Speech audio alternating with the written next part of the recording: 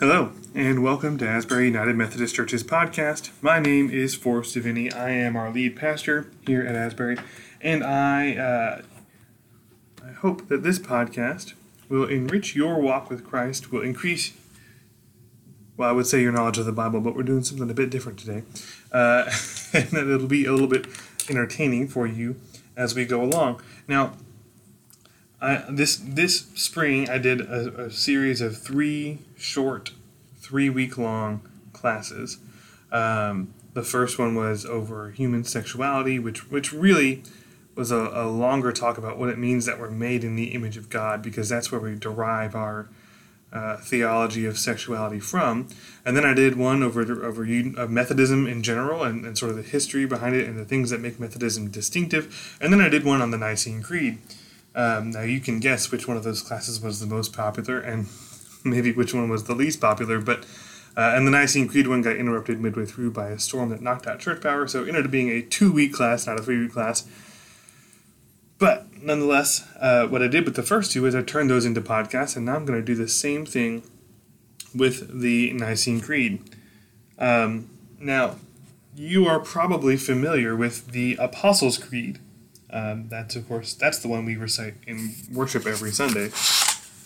The Apostles' Creed is shorter and more easily memorized. It's more rhythmic, which is part of why it's more easily memorized. And it's older than the Nicene Creed.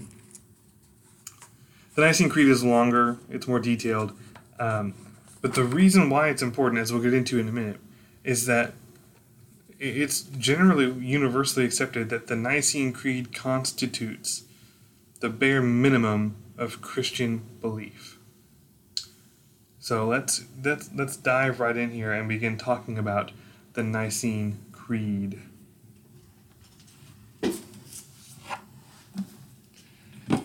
So, what we call the Nicene Creed is actually, it's the product of two ecumenical councils. One in the city of Nicaea, which is the present-day city of Iznik in Turkey. Fun little fact for you.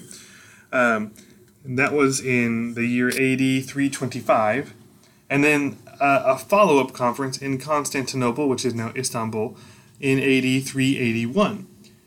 And preceding the finalization of this creed, there was this full century or so of debate over the nature of the relationship between the Father, the Son, and the Holy Spirit.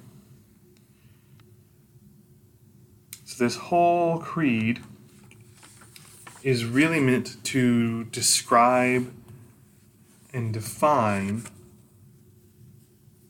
who God is, which means describing the Trinity. So let me just read to you the Nicene Creed.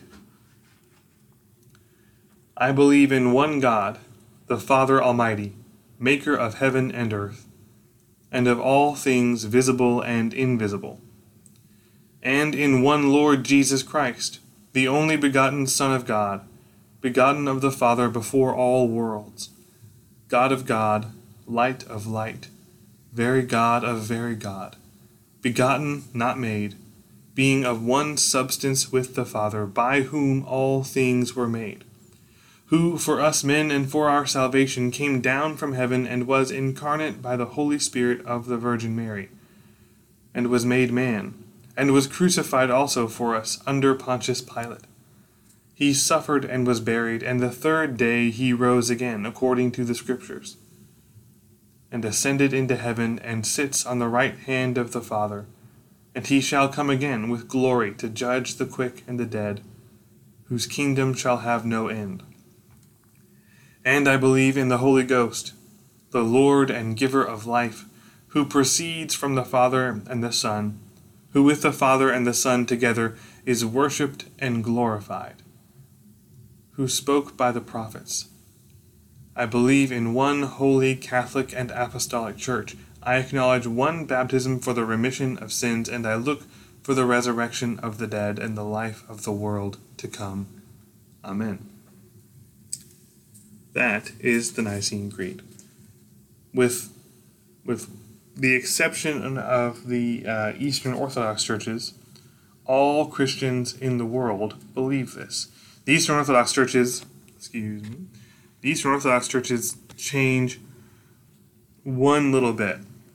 And this, by the way, is the reason why there was a split between the Eastern and Western churches, and it's the line about the Holy Spirit. We have in our creed the Holy Ghost, the Lord, the giver of life, who proceeds from the Father and the Son. If I'm remembering this correctly, in the Orthodox Church, they removed the bit about the Holy Spirit proceeding from the Father and the Son, and he just proceeds from the Father. And that little difference is why we have an Eastern and Western churches. So, let's dive into some of the history and background here. In AD 324, Constantine reunited the Roman Empire under a single throne. As was very common, that when the previous emperor had died, multiple people came forward to claim the throne. The Roman Empire did not have this. See, we're used to monarchies like the British monarchy, where one monarch dies and their oldest son, or in some cases just oldest child, is automatically assumed to be inheriting the throne. And so you have this very stable transition of power. That's actually a fairly recent development in human history. For most of human history, even if the king on his deathbed proclaimed his eldest son to be the heir, that didn't guarantee him the job. He had to actually prove that he was strong enough to lead, and so there are a handful of examples of peaceful transitions of power in the ancient world. But more often than not, when an emperor or a king dies, there are multiple claimants to the throne, and to claim the throne, they didn't just necessarily. Sometimes they had a royal bloodline. Sometimes they just had a lot of power and the loyalty of the military and the loyalty of the people. And so you see very commonly in the Roman Empire that when an emperor dies, there's very often civil war.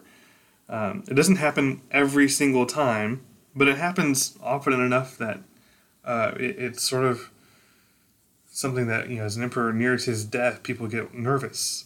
So the previous emperor dies, there's civil war within the empire, Constantine claims the throne, there's other claimants whose names I cannot remember right now.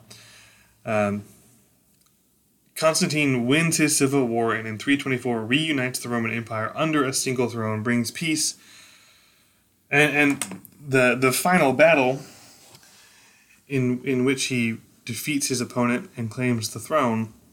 This is the famous battle in which he sees a vision of the cross and converts to Christianity because he claims the Christian God promised him victory if he converted. Now,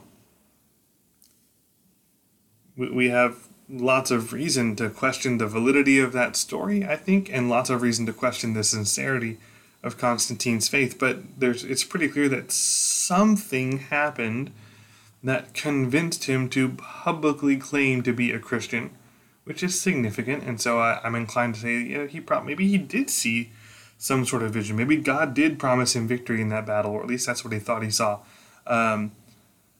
Something significant happened to convince him that he needed to adopt this faith. Now, again, we can question the sincerity of his conversion later on. There's some evidence he never quite stopped worshiping some of the Roman gods. But either way, Constantine converts to Christianity, puts an end to issues an imperial decree which ends the persecution of Christians several years after, in I think AD 23, somewhere around there. So he ends the persecution of Christians, and he will then move the capital of the empire from Rome to Constantinople, which is why it's called Constantinople, after Constantine. And he convenes the first ecumenical, fully representative, and universally recognized council of the Christian Church. This is a big deal because up to this point, when Christians have been sort of not just social outcasts, but often persecuted, they've not had the ability, really, to gather all their leadership together in one place. And so Christianity has been operating almost like an organization of these scattered cells throughout the empire, with a kind of, to us at least, a shocking degree of independence with each one. And so this is the first time that they are able to gather together all in one place and talk about it. And there's a specific issue that they need to resolve. They have been summoned to resolve a problem that springs up 7 years earlier and has divided the Christian church in a way that nothing else really has before. So in the year 318 in Alexandria in Egypt, a church leader named Arius began publicly proclaiming his theory that Jesus was not God at all. He was only a celestial servant of the true God, who alone was almighty and transcendent and the creator and the first cause of all things. And he, as proof of this, he cites stories in the gospel where Jesus is prone to emotion, as opposed to the Father, who is always in control of his emotions, where Jesus grows and learns, as opposed to the Father, who never changes, and of course where Jesus dies, which, God is supposed to be immortal. How can God die? So Arius is tampering with some of the crucial distinctions that separate God from humanity, but and there's some debate here as well about Scripture, but we'll get into that later.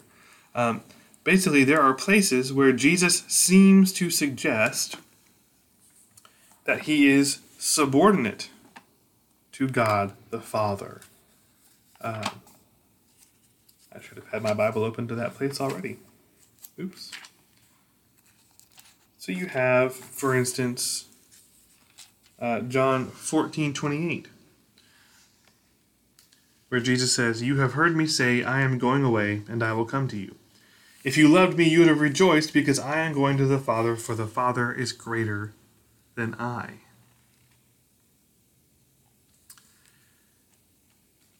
Now, the problem with saying that this means that Jesus is subordinate to the Father is that Scripture is actually really clear that Jesus is equal with the Father. And even in that same chapter of John, in verse 6, Jesus said to him, "I am the way and the truth and the life. No one comes to the Father except through me. If you had known me, you would have known my Father also. From now on, you do know him and have seen him." Philip said to him, "Lord, show us the Father, and it is enough for us." Jesus said to him, "Have I been with you so long, and you still do not know me, Philip? Whoever has seen me has seen the Father. How can you say, 'Show us the Father'? Do you not believe that I am in the Father, and the Father is in me? The words that I say to you I do not speak on my own authority, but the Father who dwells in me does his works. Believe me that I am in the Father, and the Father is in me. Or else believe on account of the works themselves. Truly, truly, I say to you, whoever believes in me will also do the works that I do, and greater works than these will he do, because I am going to the Father. Whatever you ask in my name, this I will do, that the Father may be glorified in the Son. If you ask me anything in my name, I will do it." So all this language that Jesus is using heavily implies that he and the Father are one. You also have passages like John 10, verse 30, where Jesus says, "I and the Father are one." Right out of Jesus' mouth, I and the Father are one. And of course, the opening of John's Gospel. "In the beginning was the Word, and the Word was with God, and the Word was God. He was in the beginning with God. All things were made through him, and without him was not anything made that was made. In him was life, and the life was the light of men. The light shines in the darkness, and the darkness has not overcome it. And the Word became flesh and dwelt among us." So Arius' claim is really actually quite easily refuted by Scripture. But the question we have now is, how can we worship Jesus and worship the Father, who we know is different from Jesus, and still claim to be monotheists who worship the one true God? Many people today, Muslims for instance, have a lot of trouble with this idea. They'll accuse us of being polytheistic. So this is actually an important thing to get right. And the monotheism part, the belief that there is only one God, is a central claim, not just to Christian theology, but to our worldview as Christians, and prior to us as Jews. It's the central part of the belief that there is one God who created everything. We don't have time here to actually go into why it affects every aspect of our belief, every aspect of the way we look at the world. That the one God, the one and only God who exists, is the creator of all things. This is important. This matters. So, after years of fierce division that stretched from the clergy to the common people, this ecumenical council was summoned to resolve the issue once and for all. Now, the Nicene Creed, like the Apostles' Creed, encapsulates the entire good news of the gospel into a short and rich summary. It describes the triune God who turns toward humanity in the person of Jesus, the God-man, who suffered, died, rose again, and ascended.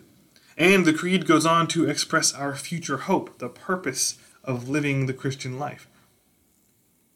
But it's the Nicene Creed and not the Apostles' Creed that describes the minimum of Christian belief.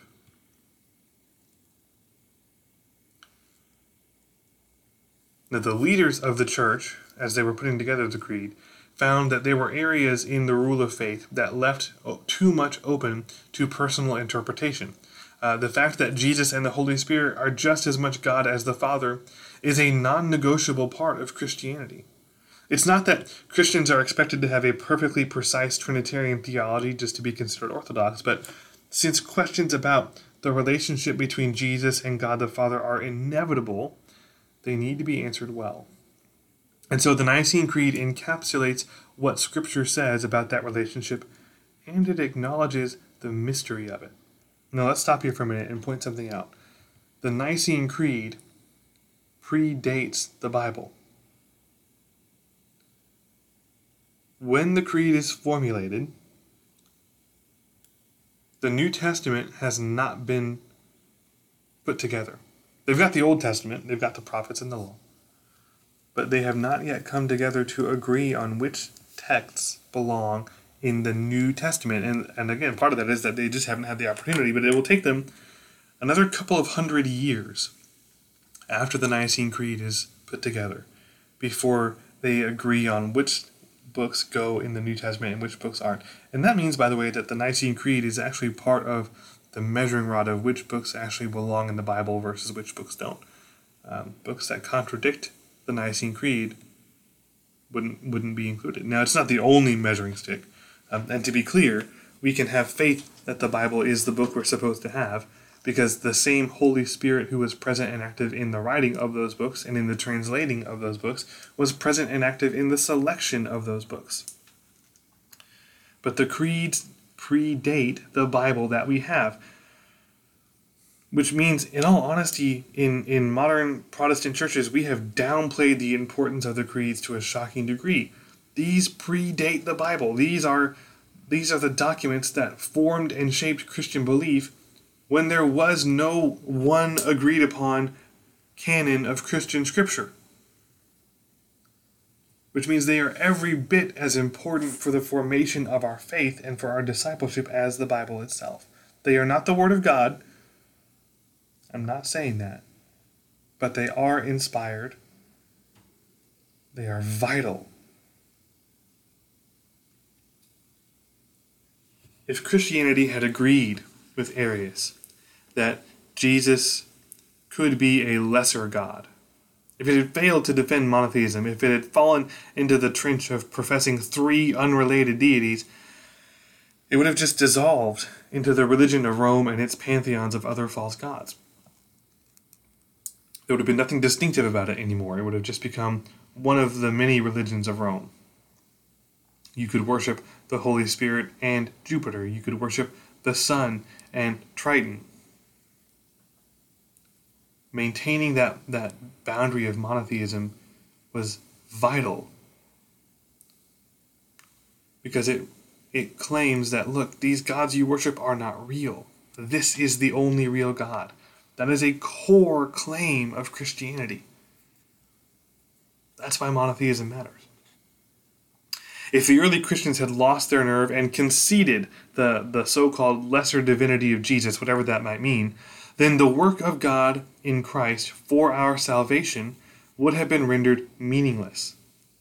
No mere man and no half-God could possibly intervene to save a fallen and sinful humanity, let alone restore all of creation.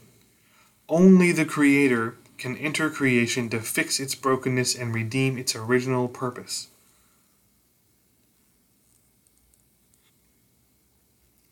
The early church father Athanasius explored that idea in his work on the Incarnation, defending the claim that the Father and the Son share one common substance. Right? That's a line from the Creed, right? Of one substance with the Father. Because only the Creator can recreate. Only the Maker can remake. Only God can save us from our sins. And because the Father and the Son are one substance with each other, we can also be assured that we actually know God in Jesus Christ. After all, the Son is the radiance of God's glory and the exact representation of His being. That's Hebrews 1 verse 3. So when we look on Jesus, we look on God. Without confidence that Jesus is God, united in substance with the Father, we could not be sure that Jesus can speak for God, forgive sins for God, declare righteousness for God, or do anything to make us children of the Father. That's why the Creed matters. That's why this council matters. That's why it matters that we understand this belief and defend this belief. That's why this is the bare minimum of Christian belief. When you depart from the sure and certain knowledge that Jesus is God, that He is one substance with the Father, you are by definition no longer Christian. We can disagree on a wide range of things and still call each other brother and sister in Christ. But to reject the idea that Jesus is one with the Father, it's not just that you are no longer a Christian at that point, it's that you are denying the work of Christ on the cross. It's a slap in the face to God. It's denying that He died for our sins. It's denying that He has defeated sin and death. It's rejecting the free gift of grace that God gives us. So this matters. And the Creed focuses more on the person and work of Jesus than on the Father or on the Spirit. Because this matters. This is what makes Christianity distinct. Jesus is the central figure in the Christian faith. You can't be a proper Christian without a clear understanding of who Jesus is. Before we even get into a discussion about what Jesus has done for us, we have to first understand who He is. The identity of Jesus is the core of the revelation of the New Testament, and all of the major heresies in church history have been destructive precisely because they set themselves against the unique supremacy of Jesus Christ. So look at, you have the Gnostics in the ancient world who denied that Jesus was fully human, who denied that He really died on the cross, and their whole belief system rested on this dichotomy between body and spirit, that the body is bad, the spirit is good, the physical world is bad, the spiritual world is good, and focus only on the spiritual and neglect the physical. And you can see, by the way, that belief, that heresy has popped back up in modern times. You see it on both the right and the left in the modern church, and we've got to push back against that.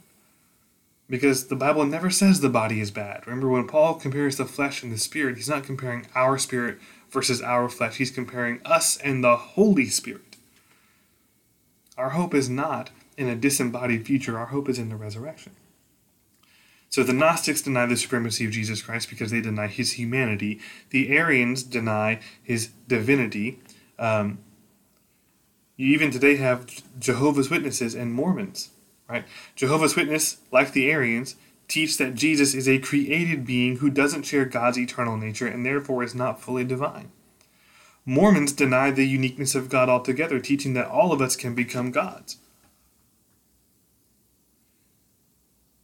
You still have today a lot of modern Protestant liberals who will portray Jesus as nothing more than a great moral example or someone on par with other great religious leaders like Gandhi and Buddha. And to be clear, that doesn't mean every Christian who leans towards the liberal side of things thinks those things. There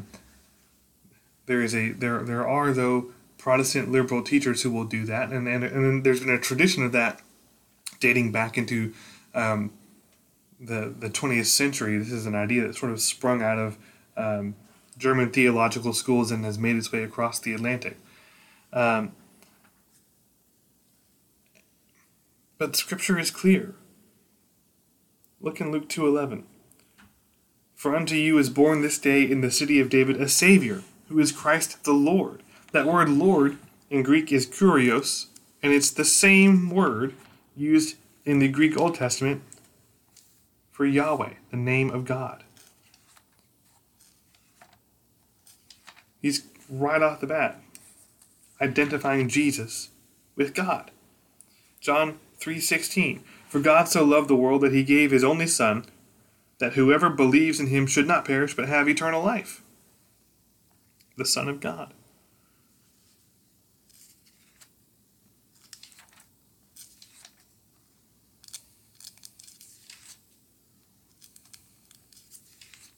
John 20:28. Thomas answered him, My Lord and my God, when he saw Jesus' wounds in his resurrected body. My Lord and my God.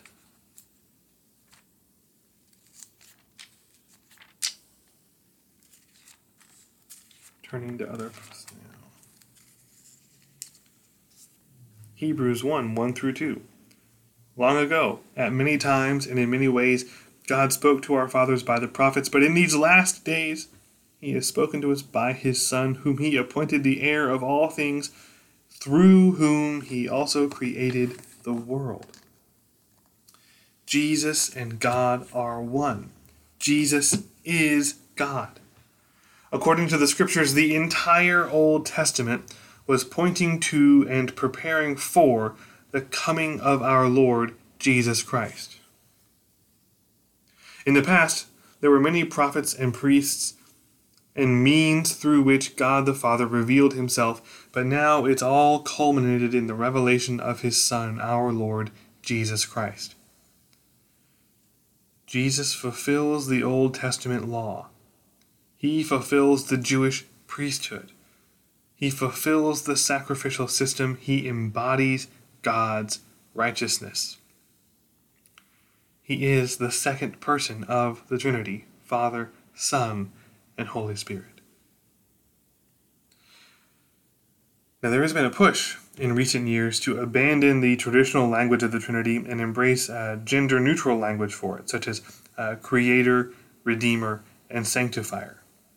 There are two reasons why we reject this idea. First, because Father, Son, and Holy Spirit is the language given to us in Scripture, and we are talking about a being who is beyond our ability to comprehend. So it makes sense that we would want to use the language to describe him that he himself has given us. And that language of Father, Son, and Holy Spirit reveals the relational nature of God. If we lose the relational language that lies at the heart of God's of the church's language about the triune God, all we've got left is the abstract concept of God. We'd just be a bunch of philosophers talking about God in theory.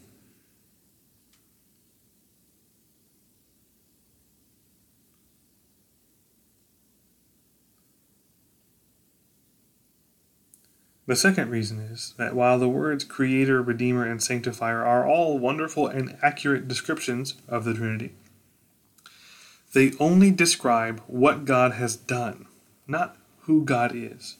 The phrases God the Father and Jesus Christ, His only Son, confess who God is. So both the Apostles' Creed and the Nicene Creed begin by confessing who God is before they ever talk about what God has done. God is relational. These words give us a way to understand who God is. So now we'll get into, just a real quick note here. The Creed also talks about Jesus saying He's begotten of the Father before all worlds. Now, something which is begotten has been fathered. That's what that word means. It means something which has been fathered.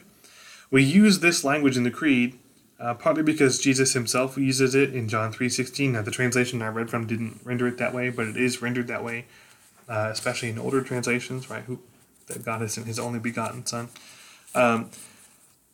It's also a way to express the connection between the Father and the Son without saying that Jesus was created. It's a linguistic sidestep for something that we don't really have language for. The Son is begotten of the Father, but He's not created. He is of one substance with the Father. We don't fully understand, and we cannot fully understand how that works.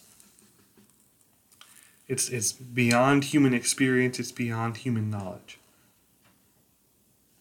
So we're going to move on now to what Jesus did. And the question specifically of why did Jesus die? Because it's pretty clear. He died. He was crucified for us under Pontius Pilate. And there are a couple of, I've got 3 reasons here for why Jesus died.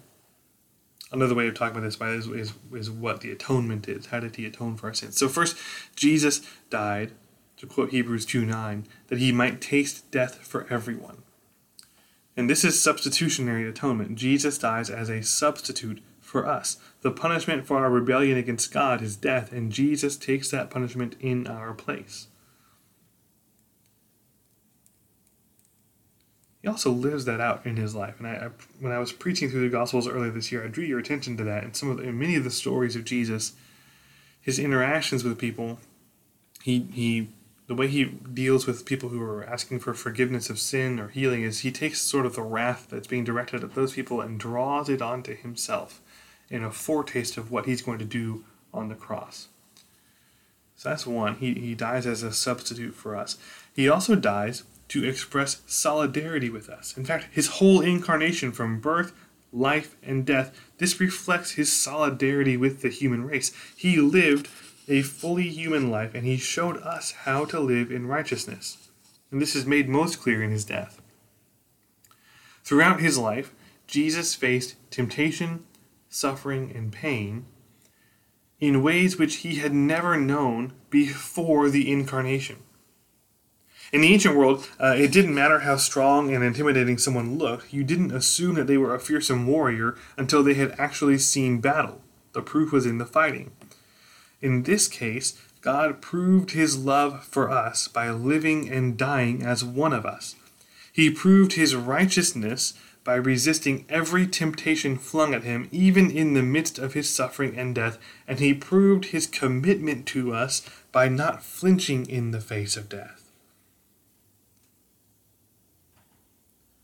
Only one who has resisted temptation successfully knows the full power of temptation. If you regularly give in to temptation, you don't know its full power. Only someone who has resisted to the very end and never given in truly understands the power of temptation, and that means only Jesus knows the true power of temptation. This means He can empathize with us and sympathize with us on a level no one else really can. He knows human weakness because He lived as one of us, and He knows the incredible power of the temptations we face every day because he successfully resisted them. This is part of the mercy that God has for us. That God knows exactly what we're going through. He knows exactly what we are experiencing. He knows exactly how difficult it is for us to resist the temptations that come our way every day.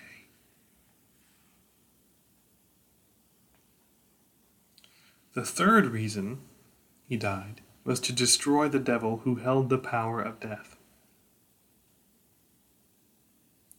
Scripture insists all throughout that there is a personality behind the rebellion against God. Evil is embodied, and the rule of evil is extended and advanced through real personalities. We don't talk about this much because actually the Bible doesn't explicitly talk about it a whole lot. It hints at it. It drops hints here and there, but it never goes into detail. But there's still this clear sense that Satan oversees a network of demonic powers, and he is the head of this diabolical kingdom. The New Testament, by the way, never treats the false gods being worshipped in other religions as not real. It treats them as demons. Paul, in particular, is convinced that behind every idol being worshipped is a demon who has lured people into worshiping him. Jesus personally confronted the powers of this dark world. He suffered and was crucified under Pontius Pilate, who, in allowing the crucifixion, unwittingly allied himself with Satan by his choices, which is a warning for us all. And Jesus defeats them in the cross and in the resurrection. Evil does its worst and fails. That's the third reason Jesus dies, to break the power of evil, to draw the full force of evil onto himself and defeat it.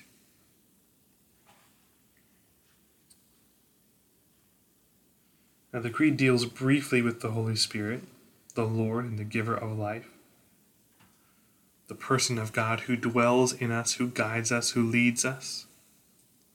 The language that Paul uses for the resurrection implies that Paul believed that in the resurrection it would be the Holy Spirit not just who dwells within us, but who animates us, because the Holy Spirit brings us to life.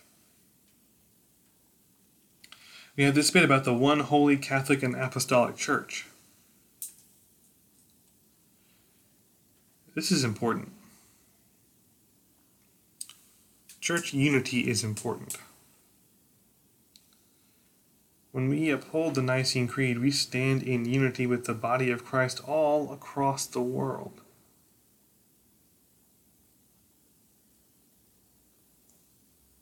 Catholics, Protestants, Americans, Africans, South Americans, men, women, rich and poor. We are united in Christ. There is a lot about that really matters. A big part of why this matters is our ability to interpret Scripture and the will of God. Billions of Christians from all kinds of different cultural backgrounds, from all different socioeconomic backgrounds, speaking all kinds of different languages, have read the same book and drawn the same conclusions. People will often accuse Orthodox Christian beliefs of being westernized or something like that, and maybe a little bit, but the reality is that the Bible transcends cultural barriers in a way that nothing else does. Because again, people from all different kinds of backgrounds read it and come to the same conclusions, and that has been true for 2,000 years, which tells us that this book is trustworthy, and it also gives us a guide for interpreting it.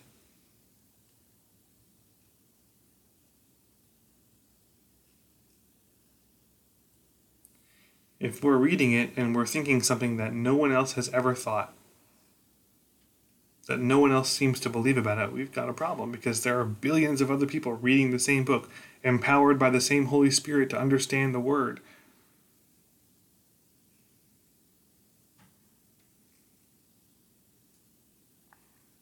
This helps us know we're on the right ground. It helps us to see that I'm not just interpreting it this way because I'm an American, or because I'm a man, or because I'm grew up in a conservative household or because I grew up in a liberal household. This is why it's important, by the way, to build connections with Christians across the globe, to read books written by pastors and theologians from other cultures so that you can actually be immersed in the worldwide Christian thought, the worldwide Christian exploration of Scripture. And finally, this last little bit, I look for the resurrection of the dead and the life of the world to come. This little sentence at the end is huge, because we still in the Western world have been falling into this Gnostic idea, this heretical idea that this world is not our home, that God's going to snatch our souls away and we'll enjoy a disembodied existence off in the heavens. And that, my friends, is not mentioned anywhere in the Bible. You will not find it. Look all you want. It is not there. What is there is the promise of resurrection. What is there is the promise that those who die before the resurrection wait with Jesus in heaven. It's not that so hear me, it's not that we don't go to heaven when we die. It's that heaven is a waiting place where we await the resurrection and the life of the world to come. That's why the Bible ends with this scene in Revelation of the new Jerusalem coming down from heaven to earth where God will dwell with his people forever. Our ultimate hope is a life, an eternal life, in a resurrection body, in God's new creation.